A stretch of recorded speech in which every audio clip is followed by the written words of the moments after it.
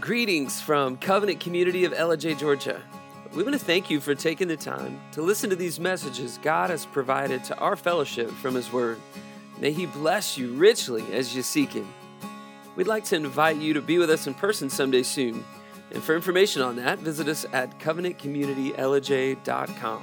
And now, let's open up God's Word. Complete fast, etc. And you can read through that about fasting. And if you're welcome to join in with us. And I know that some people, because of health concerns, are unable to enter into fasting. You talk with your doctor, do what's best for you, obey what God says to you, and no telling what will happen. Last year, as we fasted together, some good things happened in people's lives, and we'll be looking forward to testimonies. So tonight at 6 o'clock, we'll be having Bible study here down in the hall down there, and it's a time for testimonies of what's going on in your life, time for, especially this month, for prayer, fasting and prayer, and asking God to work in our hearts and lives in a special way and to draw us closer to Him. Fasting is doing not just giving up chocolate-covered cherries for a week or something like that. Fasting is getting rid of all distractions, including food, and a complete fast is no food, no water. You don't want to do that unwisely, okay? But then some people do fasting where they don't eat through the day and just eat in the evening. They restrict what they eat to just no bread, no meat, just vegetables, nothing fried, etc. That's up to you. There's all kinds of ways to do this. The thing that God looks for is, do you have a heart that says, I love you more than I love anything else? You know, one time when the nation of Israel was fasting and praying before the Lord, Samuel was there, and the Philistines heard that they were all together. They said, let's just go up there and mop them all up. And 5 Philistine cities and armies came converging on Israel. And Samuel poured out water before the Lord. The last thing that you give up in your fast is water. And he said, God, we've given up food, we're fasting, and we are weak before this huge multitude coming against us, much better armed than we are. But we are here before you, your people, in your land, in your place, and now we pour out this water saying we love you more than we love life itself. And God turned, he thundered a great thunder, it says, and the Philistines ran. The children of Israel chased them, picked up their weapons, and they were a well-armed army shortly, and they took over cities that the Philistines said. All through the Bible, there's stories of fasting and prayer and God's intervention. Jehoshaphat was in Jerusalem, and God was blessing him, and the nation was walking with God. And here came 3 huge armies against him. And Jehoshaphat said, people, fast and pray. And one of the prophets stood up and says, God says you don't have to fight at all. Just send the choir out. Tell them to sing. Tell Joel and the band, go play for a while and watch what I do. And he turned the enemy, the 3 armies onto each other, and they destroyed each other as Linda was praying that prayer. And I've been praying that prayer. Lord, the people that have no interest in your will, your ways, and your glory, turn them onto each other. Let them destroy each other. I laugh when I listen on the news. So-and-so just demolished the other person. I said, yes, good. Answered prayer. Thank you, Lord. LOL. And I carry on. I pray about the politics, pray about the nation. You know, God has been intervening, and He is the King of Kings, as we said in the prayer. He is the Lord of Lords. Jesus said, I have all authority in heaven, all authority on earth. You go. So in fasting and prayer for myself, what I'm doing is asking God to help me take another step forward in my walk with Him. And to grow with Him. And so I hope what I have to share today may have helped you. You know, Moses, I'll tell you, I have out in the lobby, Breaking Up the Fallow Ground, an outline for repentance. It's written by Charles Finney. Keith and Melody Green edited it. And it's just a good, helpful thing. If you say, well, I really think I'm a pretty good person, And I think I'm doing real good compared to the rest of these people here. Well, just read down through there and see what God is interested in your life, and it'll be a help to you. So that's out on the table. If we run out, let me know and we'll get you some more. I've also got a paper out there on what is Rhema, R-H-E-M-A. In the Bible, there's two words for the word, Greek words for the word, logos, and rhema. And so you can just read about that. In the beginning was the Word, and the Word was with God, and the Word was God. That is the word logos. But it says that the faith comes by hearing, and hearing by the rhema, the Word of God. And it'll give you some teaching on that. You can read and talk about that if you'd like to later. So Moses fasted for 40 days up on the mountain, and then he received the law. 40 days. Then he went down, saw them sinning. God told him what they were doing. He broke the 10 Commandments and then went back up on the mountain and fasted for another 40 days. That was very unusual. No food, no drink. They're in the presence of God. Elijah, for 40 days after he had, the fire came down on Mount Carmel, and then he defied all the prophets of Baal, and they killed all of them. But then Jezebel, one woman, threatened him, and he went into the wilderness and was depressed and suicidal and said, "Oh, God, just kill me. I'm the only one left." God says, "Oh, no, I got plenty others that love me and following after me. Lay down, go to sleep." And so he fed him. Angel fed him. He got up, and the angel said, "You need to eat some more." So he fed him again. He laid down, slept, then he went for 40 days on that nourishment. Hezekiah was in Jerusalem, surrounded by a huge army, and the king said, "No other God has been able to deliver the people of Israel. And I'm here, I'm going to destroy you. Don't let your king tell you your God can help you. Give up now." And Hezekiah came and knelt down before God with Isaiah the prophet. And they said, "Look, God, this is what this man says in this letter. No God can deliver. You're the living God. We're your people. We're in your city. Yes, we've sinned. Yes, we have great need. Oh, God, help." And God said, "Watch this." He sent one angel down, killed 185,000 of their officers in one night. And it says in the King James, they woke up and they were all dead men. I just think that's a funny way to put that. But and so the general shakes his fist as he leaves. He says, "Don't let him fool you and think that your God has delivered you. I'll be back." And I keep telling this story, but I really like it. He went home and he was worshiping his God, and his two sons came in and killed him right in front of his God. And I just love that. I just say LOL in my margin again. His own God couldn't deliver him while he's worshiping him from his own family. Our God is in charge in this world, and our God is the living God. Jesus came, as we said last week, to show us God with skin on. There's many bad views of God. Many, you okay, Miss Shirley? Having a hard time? Yes. Okay. Let's stretch our hands out to her and pray for her. This is Shirley Simpson. Father, we just thank you for Shirley. She made the effort to get up, to get dressed, and to come here. Lord, she's in great pain.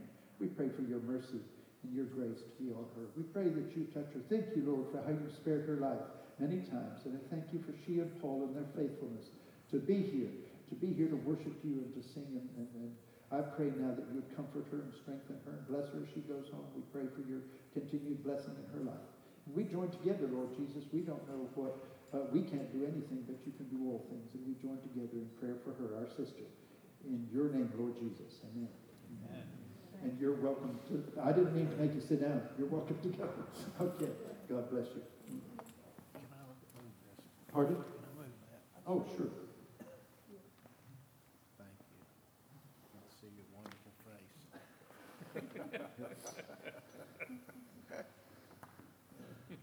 Thank you for that positive word of encouragement.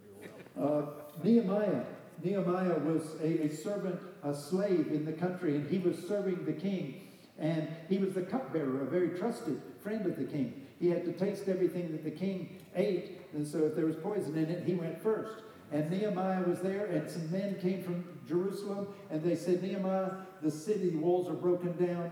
We're a devastation. We're a mockery to everybody out there in Jerusalem. We're God's people, and we're disgraced. And Nehemiah was heartbroken about that. Listen, he fasted and prayed for 3 months. Some of us think if we fast and pray for 2 days, God ought to do something. He fasted and prayed for 3 months, and one day he made a plan. He had it all written down. And one day as he was serving the king his wine, the king says, Nehemiah, what's wrong with you, man?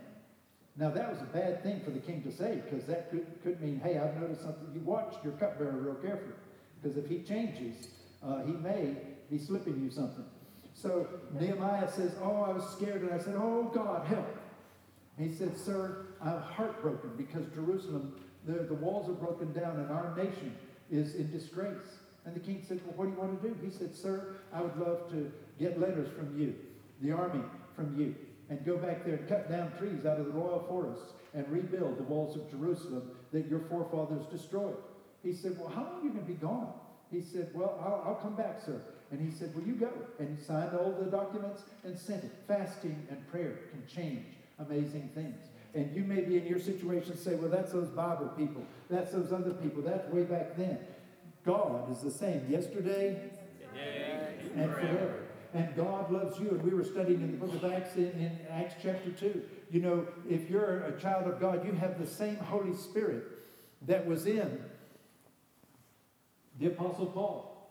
Even better than that, you have the same Holy Spirit who was in Jesus. God, the Holy Spirit. Not a force, not a wind, not a breath. God, the Holy Spirit, if you're a child of God, is in you. The thing we want to talk about today is how much control does he have in your life? Yes, you have the Holy Spirit, but does he have you? This is an offer to start the year again with a different presence of the Holy Spirit in our lives. Esther was facing the annihilation of the Jewish people in the kingdom. And she fasted and prayed with her friends and with Mordecai. And God turned everything all around and saved his people. David is a man who fasted often. And he writes about how he fasted and his knees were weak from fasting. My flesh grew lean without fatness.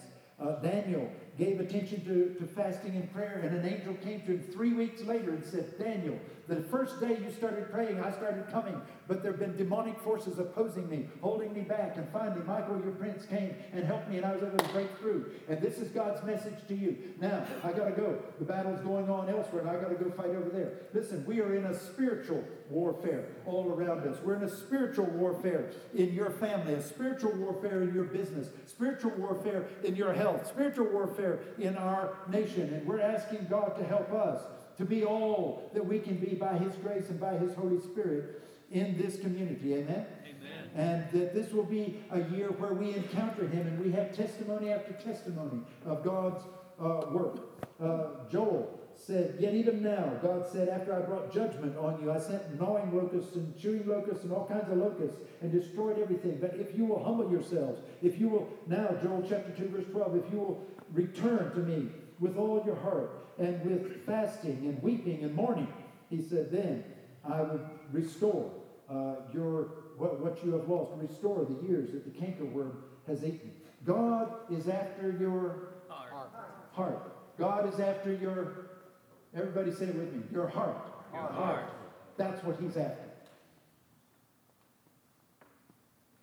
Your heart, my heart. So as we're fasting, we're saying, God, I'm going to do without food. I'm going to do without even dessert. I'm going to do without everything. I'm going to humble myself before you. Now, sackcloth was the burlap that they would carry grain in. And if you dressed yourself in sackcloth, that's rough. That'll ruin your complexion.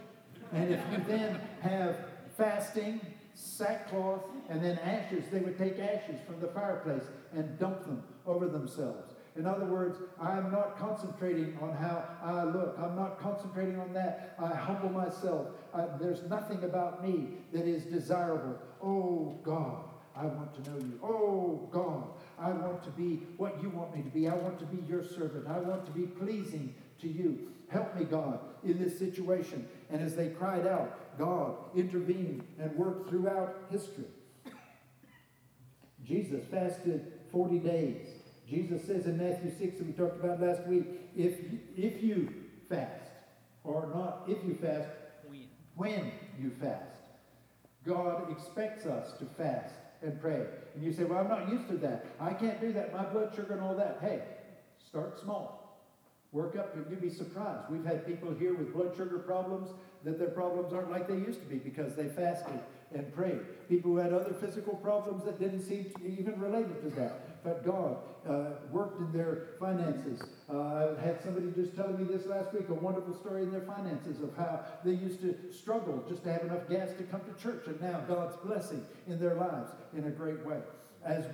God has our heart. He says, seek first the kingdom of God and his righteousness, and I'll take care of all that other stuff y'all are worried about. In Acts chapter 13, the Apostle Paul and Barnabas and several men were meeting together and praying, and they were prophets and teachers fasting and praying and ministering to the Lord. And while they were doing that, ministering to the Lord, saying, oh, Lord Jesus, we love you. You've given us this big job to do, to go out into all the world. Help us to be faithful to you. And as they ministered to the Lord with fasting and prayer, the Holy Spirit said, separate to me Barnabas and Saul for the work that I've got for them to do. And they went out and began the missionary journeys, and out of the missionary journeys come the 2/3 of the New Testament, writing to those different churches. If you will get sensitive to the Holy Spirit, he'll speak to you. He will talk to you. He will guide you. I feel like even as I started into this fast, I said, Lord, I'm not sure what I'm looking for, but I do want to be closer to you. I feel like he's given me some guidance, and I hope that what I share with you today will be of help. Does God have some people that he is closer to and responds to their prayers more than others? Does God have some favorites? Be careful. So God's not a respecter of persons. So does God have some people that he listens to more than others? Now, I would get you to raise your hands, but Joe Hensley used to say over at East Ellijay, when he asks the question, sit real still. There's a trick. Well, I'll just tell you, you can look later at Ezekiel chapter 14. In Ezekiel 14, don't go there now, but in Ezekiel 14, God was sending devastation down on Israel because they had continually killed the prophets. They had disobeyed him. They were so wicked. And he said, now, even if Noah, Job, or Daniel were here, they could only save themselves. They couldn't save their wife. They couldn't save, if they had a wife, they couldn't save their kids. They couldn't save anybody. They could save themselves. Some of the people who've been here a long time know this story, but some of you that are new, this story will bless your heart. Some people don't remember anything else about my sermon except the story, so no, this will be good. You know, there's this old man, he's riding down the road. He had his little pickup truck like they used to have way back then, that bench seat there, and he's riding down the road with Granny, and she's sitting over there by that door, and she says, honey, you remember when we used to ride down the road and it looked like one body with two heads? He said, I was sitting so close to you. He said, yep. I had nerves. She's sitting over there now, but that's her choice.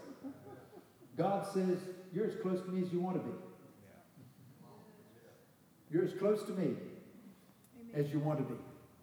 Back in the prayer room, we talked about this a while ago. In prayer is the thermometer of the church and the thermostat of the church. Prayer is work. Paul says, I labor in prayers for you. It means that you've got to concentrate and work at it. How many of you have fallen asleep praying? Good. How many of you pray at all? No. It's easy to go to sleep praying, but I figure going to sleep praying is better than just going to sleep. All right, so one time I was at a lady's house. She was an older lady, and it was really hot in her house. It was cold outside, and I was so tired. And I was there talking to her, and I was saying prayer, and I went to sleep in my own prayer. Now that is not good. I was praying, and then I look up at her, and she's just sitting there. So I stood up and paced up and down, prayed the rest of the prayer. So God wants us to be choosing to come after him and to seek after him and to ask for his guidance and work in our lives. Fasting helps secure favor in situations. We talked about Nehemiah. Fasting prepares us for new seasons of life. Moses, as he fasted, was given the law that was going to be the guide for the children of Israel for the next years. Jesus fasted as he got ready to start into his ministry. The Holy Spirit came on down to him when he was baptized. Then the Holy Spirit let him out. He fasted for 40 days, tempted by the devil, and then it says he came in the power of the Holy Spirit into Galilee and began his ministry. Paul and Barnabas, there before they started their missionary journeys, were fasting and praying. Fasting gives us a greater awareness of God's presence and a new sensitivity. It's a quieting of the heart. Fasting helps us discern God's will and to break Satan's grip. In Daniel 10, as I told you, Daniel, as he prayed there, the evil spirits were hindering the angel from coming and giving him an answer. And 24 days later, the answer came. God breaks the hold of Satan. When you fast, you will see God show up in your situation.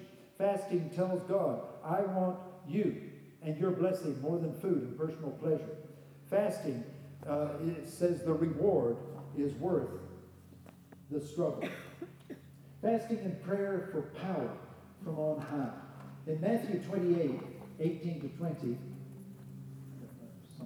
Matthew 28, 18 to 20. I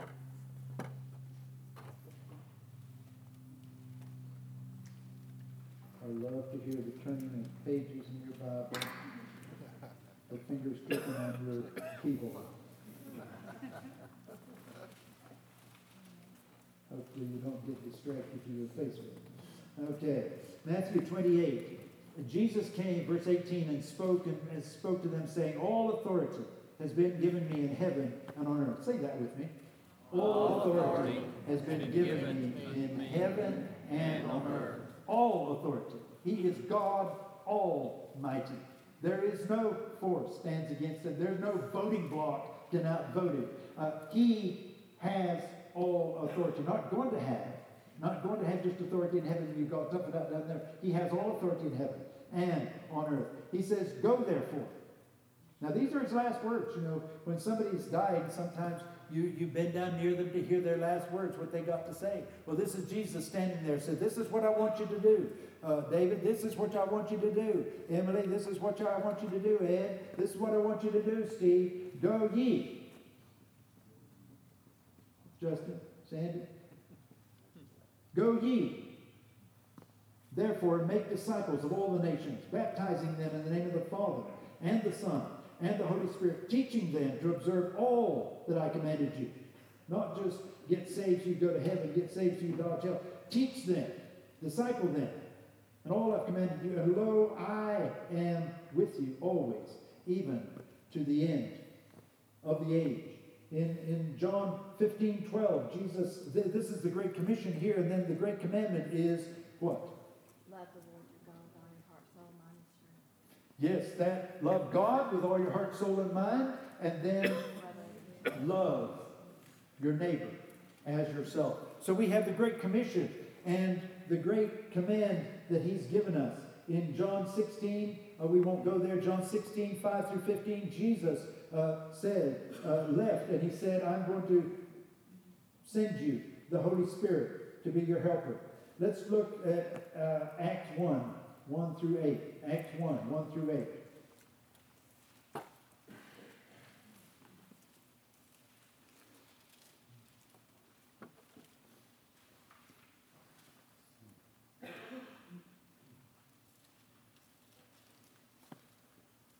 Luke says, the first account I composed was Theophilus about all that Jesus began to do and to teach until the day he was taken up to heaven, after he had by the Holy Spirit given orders to the apostles whom he had chosen.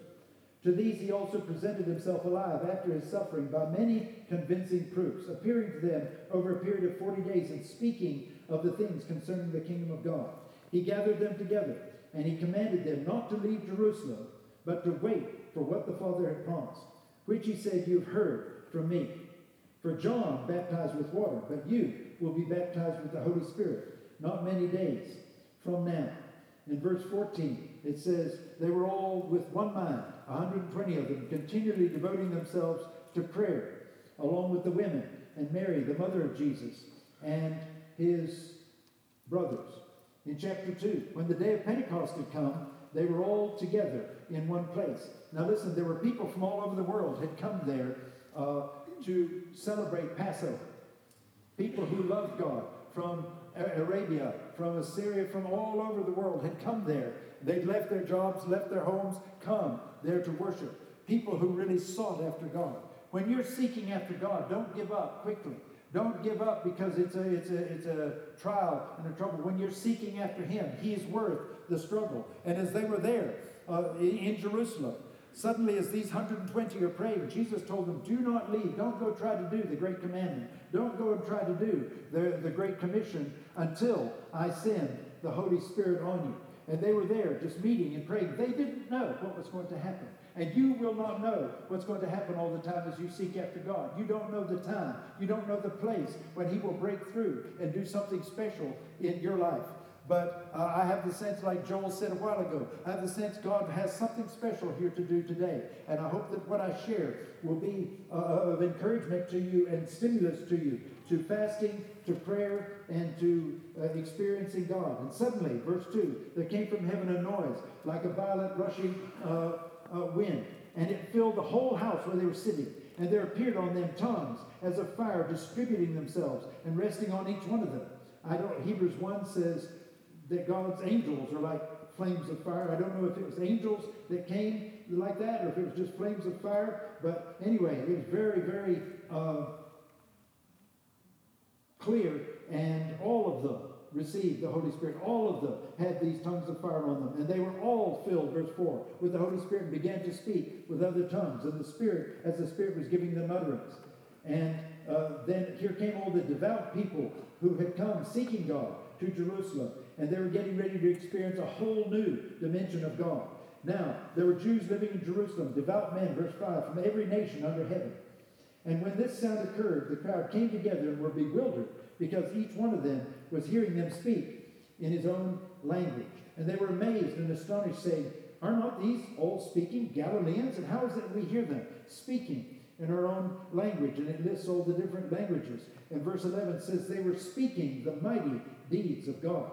And they continued in amazement and great perplexity, saying to one another, what does this mean? Others mocked, said, they're just full of new wine. But Peter took his stand and raised his voice and declared, men of Judea, and all of you who live in Jerusalem, let this be known to you, and give heed to my words. These men are not drunk as you suppose, for it's only the third hour of the day. It's only 9 in the morning.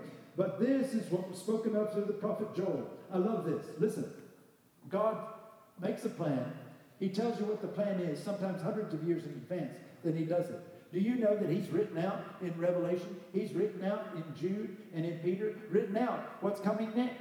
I don't know exactly how, don't know exactly when, but He said it will come. God, history, H-I-S-T-O-R-Y, spell the first 3 letters of the capital, H-I-S. It's His story. He's in charge. Now, does He allow wicked people to do things? Yes. Is He at work here? Does He give us some freedom and interaction? Yes. God is interactive. He gives you choices. You have choices to make. And like we said a while ago, you can be as close to Him as you want to.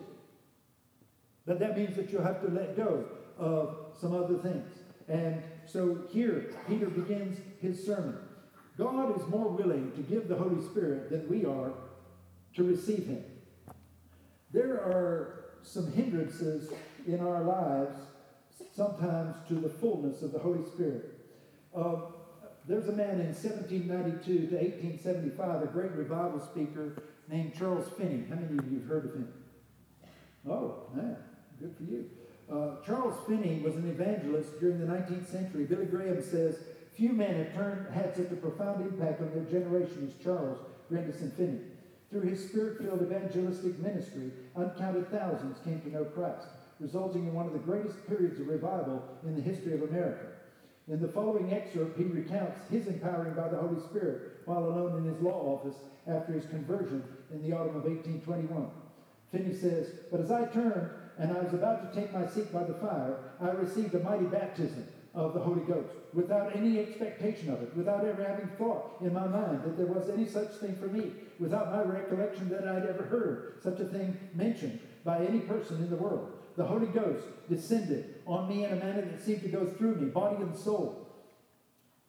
I could feel the impression like a wave of electricity going through me and through me. Indeed, it seemed to come in waves and waves of liquid love, for I could not express it in any other way. It seemed like the very breath of God. I can recollect distinctly that it seemed to fan me like immense wings. No words can express the wonderful love that was shed abroad in my heart. I wept aloud with joy and love. I don't know, but I should say I literally bellowed out the unutterable gushings of my heart. The waves came over me, one after another, until I recollect I cried out, I shall die if these waves continue to pass over me. I said, Lord, I can't bear it anymore. Yet I had no fear of death. How long I continued in this state, with this baptism continuing to roll over me and go through me, I do not know.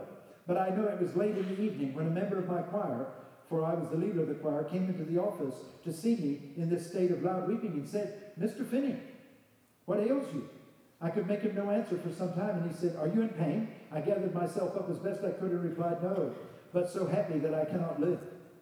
He turned and left the office, and in a few minutes returned with one of the elders of the church, whose shop was just across from our office. This elder was a very serious man, and in my presence he'd been very watchful, and I had scarcely ever seen him laugh. When he came in, I was very much in the state in which I was in when the young man went out to call him. He asked me how I felt, and I began to tell him. Instead of saying anything, he fell into the most spasmodic laughter. It seemed as if it was impossible for him to keep from laughing from the very bottom of his heart. That is the testimony of Charles Finney. There are things as we fast and as we pray and as we read God's Word and we seek to hear from Him,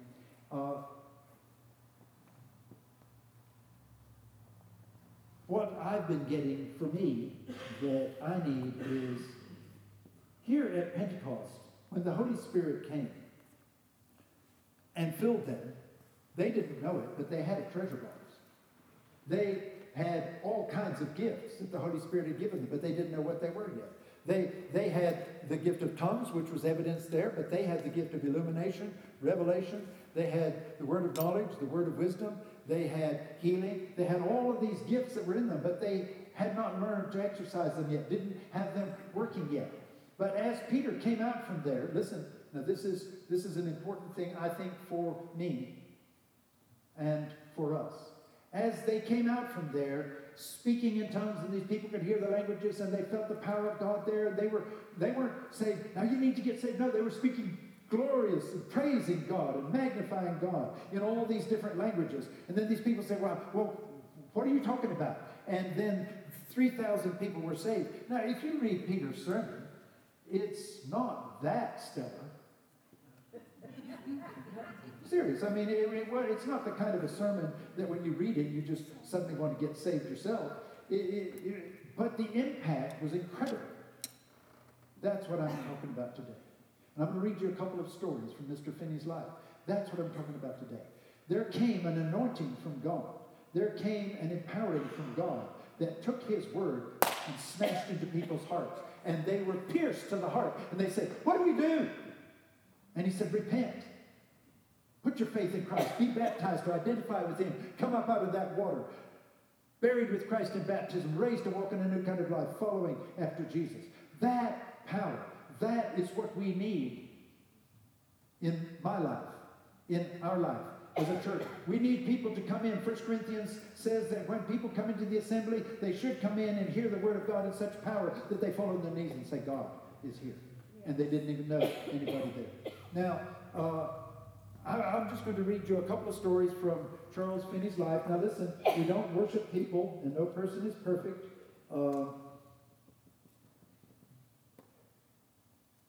But these are things that happened in his life, and God used him to win thousands. And Billy Graham, they said that the best percentage he had was about 10% of his converts stuck with it.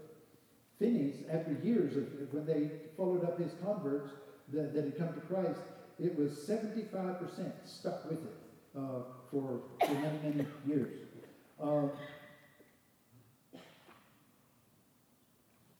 He said, to the honor of God alone, I would like to say a little of my own experience in this matter. I was powerfully converted on the morning of the 10th of October. In the evening of the same day and on the morning of the following day, I received overwhelming baptisms of the Holy Ghost that went through me, as it seemed to me, body and soul. I immediately found myself endued with such power from on high that a few words dropped here and there to individuals were the means of their immediate conversion. My words seemed to fasten like barbed arrows into the souls of men. They cut like a sword. They broke the heart like a hammer. Multitudes can attest to this. Oftentimes a word dropped without my remembering would fasten conviction and often result in almost immediate conversion. Sometimes I would find myself in a great measure empty of this power. I would go out and visit and find that I made no saving impression. I would go and exhort and pray with the same result. I would then set apart a day for private fasting and prayer, fearing that this power had departed from me. And I would inquire anxiously after the reason of this apparent emptiness. After humbling myself and crying out for help, the power would return upon me with all its freshness. This has been the experience of my life. I could fill a volume with the history of my own experience and observation with respect to this power from on high. In fact, it is a fact of consciousness and observation, but a great mystery. I've said that sometimes a look has in it the power of God. I've often witnessed this. Let me list the following fact to illustrate it. I once preached for the first time in a manufacturing village. The next morning, I went into the manufacturing establishment to view its operation. As I passed into the weaving department, I beheld a great company of young women, some of whom I observed were looking at me, and then at each other in a manner that indicated they had just a trifling spirit, and that they knew me. So maybe they'd been at the church and seen it, but they were just chatting and carrying on. I, however, knew none of them. As I approached nearer to those who recognized me, they seemed to increase in their manifestation of lightness of mind. Their levity, or their laughter and carrying on, made a peculiar impression on me, and I felt it to my very heart. I stopped short and looked at them. I know not how, as my whole mind was absorbed with the sense of their guilt and danger. As I settled my countenance on them, I observed that one of them was very much agitated. A thread broke. She tried to mend it, but her hands trembled in such a way that she could not do it. I immediately observed that the sensation was spreading and became universal among that class of triflers. I looked steadily at them until one after another gave up and paid no more attention to their looms. They fell on their knees, and the influence spread throughout the whole room. I had not spoken a word, and the noise of the looms would have prevented my being heard if I had. In a few minutes, all work was abandoned, and tears and lamentations filled the room. At this moment, the owner of the factory, who was himself an unconverted man, came in, accompanied, I believe, by the superintendent, who was a professed Christian. When the owner saw the state of things, he said to the superintendent, "Stop the mill." What he saw seemed to pierce into the heart. It's more important, he hurriedly remarked, that these souls be saved than this mill run. As soon as the noise of the machinery had ceased, the owner inquired, "What shall we do? We must have a place to meet, where we can receive instruction." The superintendent replied, "The mule room will do." The mules were run out of the way, and all the hands were notified and assembled in that room.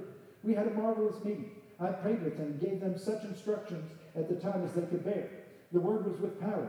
Many expressed hope that day, and within a few days, as I was informed, nearly every hand in that great establishment, together with the owner, had hope in Christ. This power is a great marvel. I have many times seen people unable to endure the word. The most simple and ordinary statements would cut men off from their seats like a sword, would take away their bodily strength and render them almost helpless as dead men. Several times it's been true in my experience that I could not raise my voice or say anything in prayer or exhortation except in the mildest manner without entirely overcoming those that were present. This was not because I was preaching terror to the people, but the sweetest sounds of the gospel would overcome them. Their power seemed to pervade the atmosphere of one who is highly charged with it. This power. Many times, great numbers of persons in the community would be clothed with this power, when the very atmosphere of the whole place seemed to be charged with the life of God.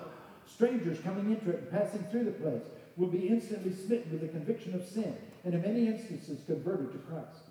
When Christians humble themselves and consecrate their all afresh to Christ, and ask for this power, they will often receive such a baptism that they will be instrumental in converting more souls in one day than all their lifetime before. I'd like to be one of those. Yes. While Christians remain humble enough to retain this power, the work of conversion will go on till the whole communities and regions of the country are converted to Christ. The same is true of ministers. But this article is long enough. If you'll allow me, I'll have more to say on the subject. Let me read you one more story. You like that? Yes. Ever seen anything like that? I've been around that feeling.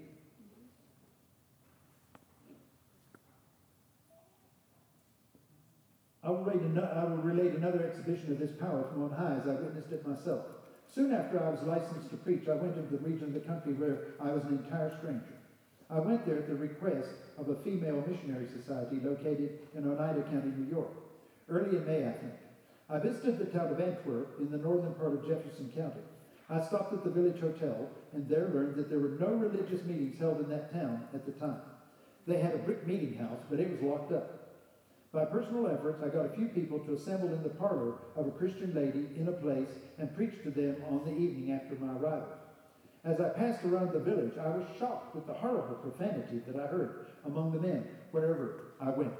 I obtained leave to preach in the schoolhouse on the next Sabbath, but before the Sabbath arrived, I was much discouraged and almost terrified in view of the state of society I witnessed. I was glad to read that.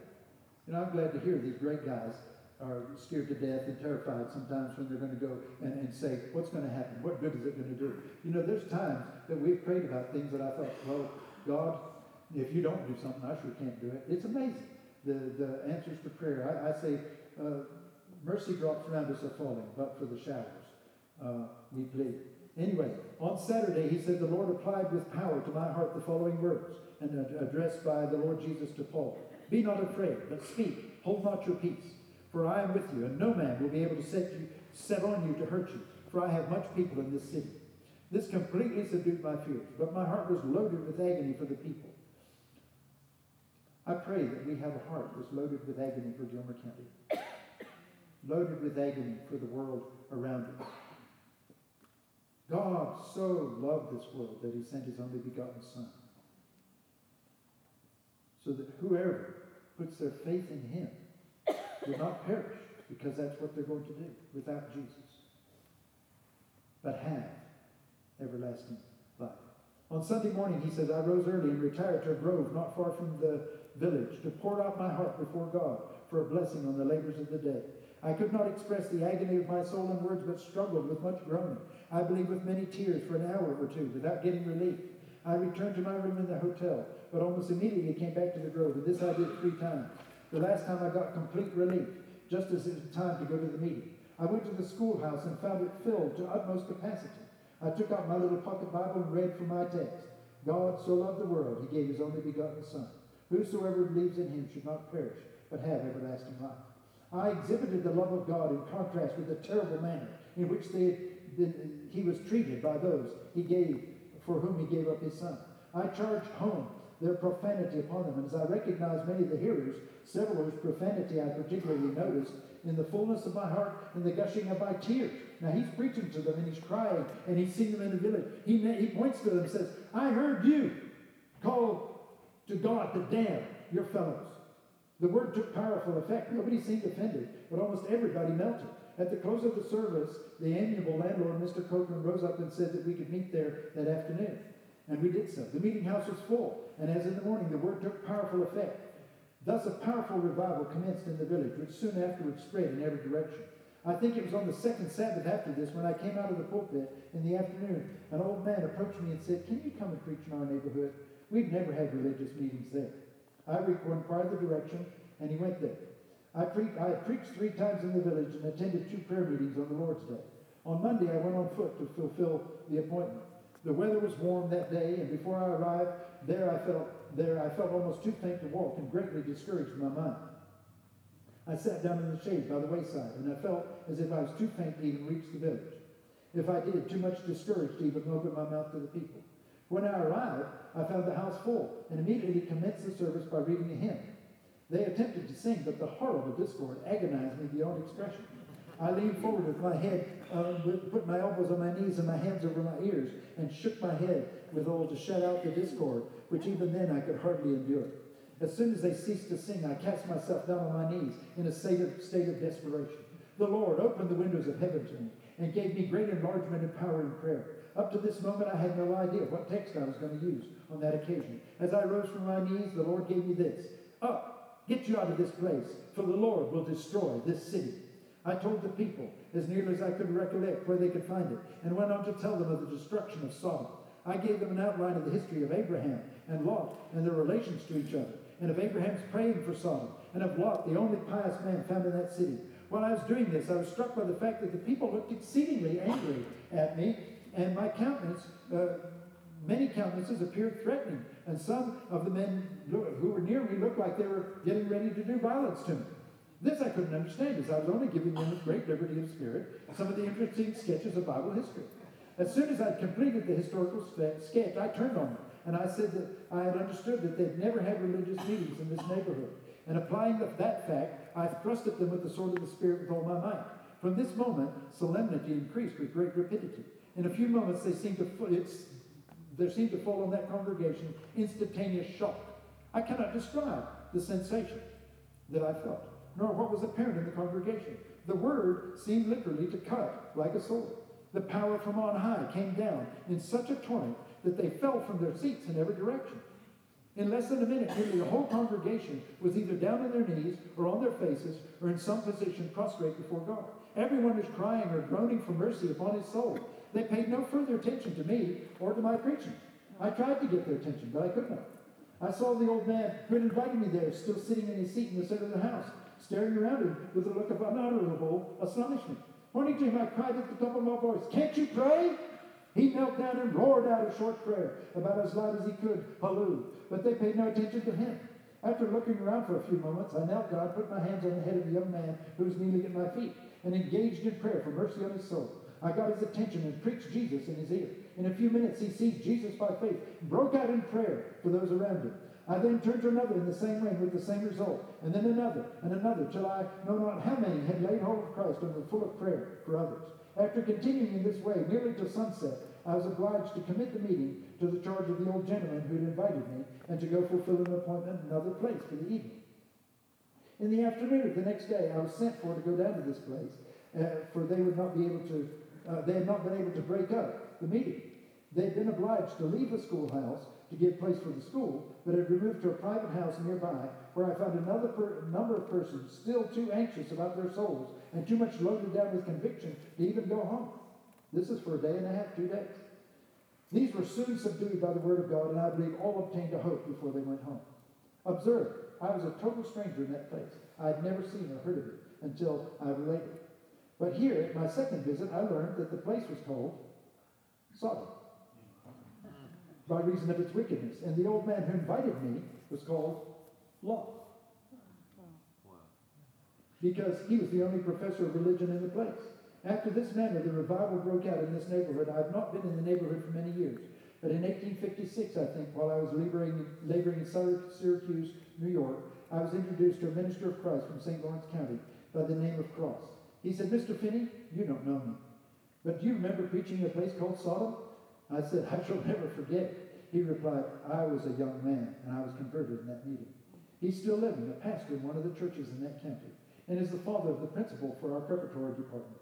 Those who've lived in that region can testify to the permanent results of that blessed revival.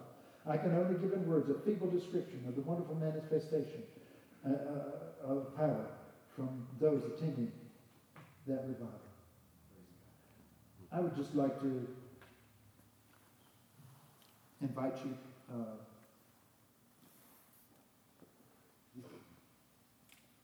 to... Most of you have been in church a lot. You've heard of God, Jesus, the Holy Spirit. As we start this new year, as we are a body of believers here, and there's other bodies of believers in our community, but there's 30,000 people at least in this community, and on the best Sunday there's 5,000 in church, probably more like 3. Our community is in terrible pain. Our community is in terrible darkness.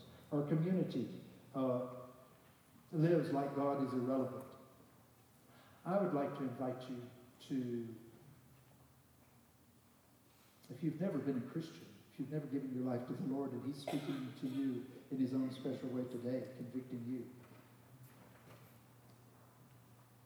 The Bible says, if you'll confess with your mouth Jesus is Lord, and believe in your heart that God raised Him from the dead, you will be saved. For with the heart man believes, and it will result in righteousness. And with the mouth, you'll confess to your salvation. If you have just been playing at religion and you're not really an obedient child of God, you're not following after Him, You've said some words before, but you're not really a Christian today. Would you just pray in your heart? Say, oh God, have mercy on me. You sent Jesus to die for me. He rose again from the dead. I believe that he was God come in the flesh and that he is my Lord. I want to ask him into my life. I want to say goodbye. I want to get in the back seat and let him drive. I want to be your servant for the rest of my life. Jesus, have mercy on me. I want to be at peace with God. I want my sins forgiven. I want to be filled with your Holy Spirit and to live for you. Is there anybody here that's the prayer of your heart today? And just raise your hand and let me know that's the prayer of your heart today. Be glad to talk to you later. Not to embarrass you. Jesus said, if you're ashamed of me in front of people, I'll be ashamed of you in front of my Father. Is there anybody praying that prayer today? For the rest of us who are Christians, you know, when you get married, you think you know the person you're marrying. But there's a lot to learn. And when the Holy Spirit comes into your life, he is God, the Holy Spirit. You never master him.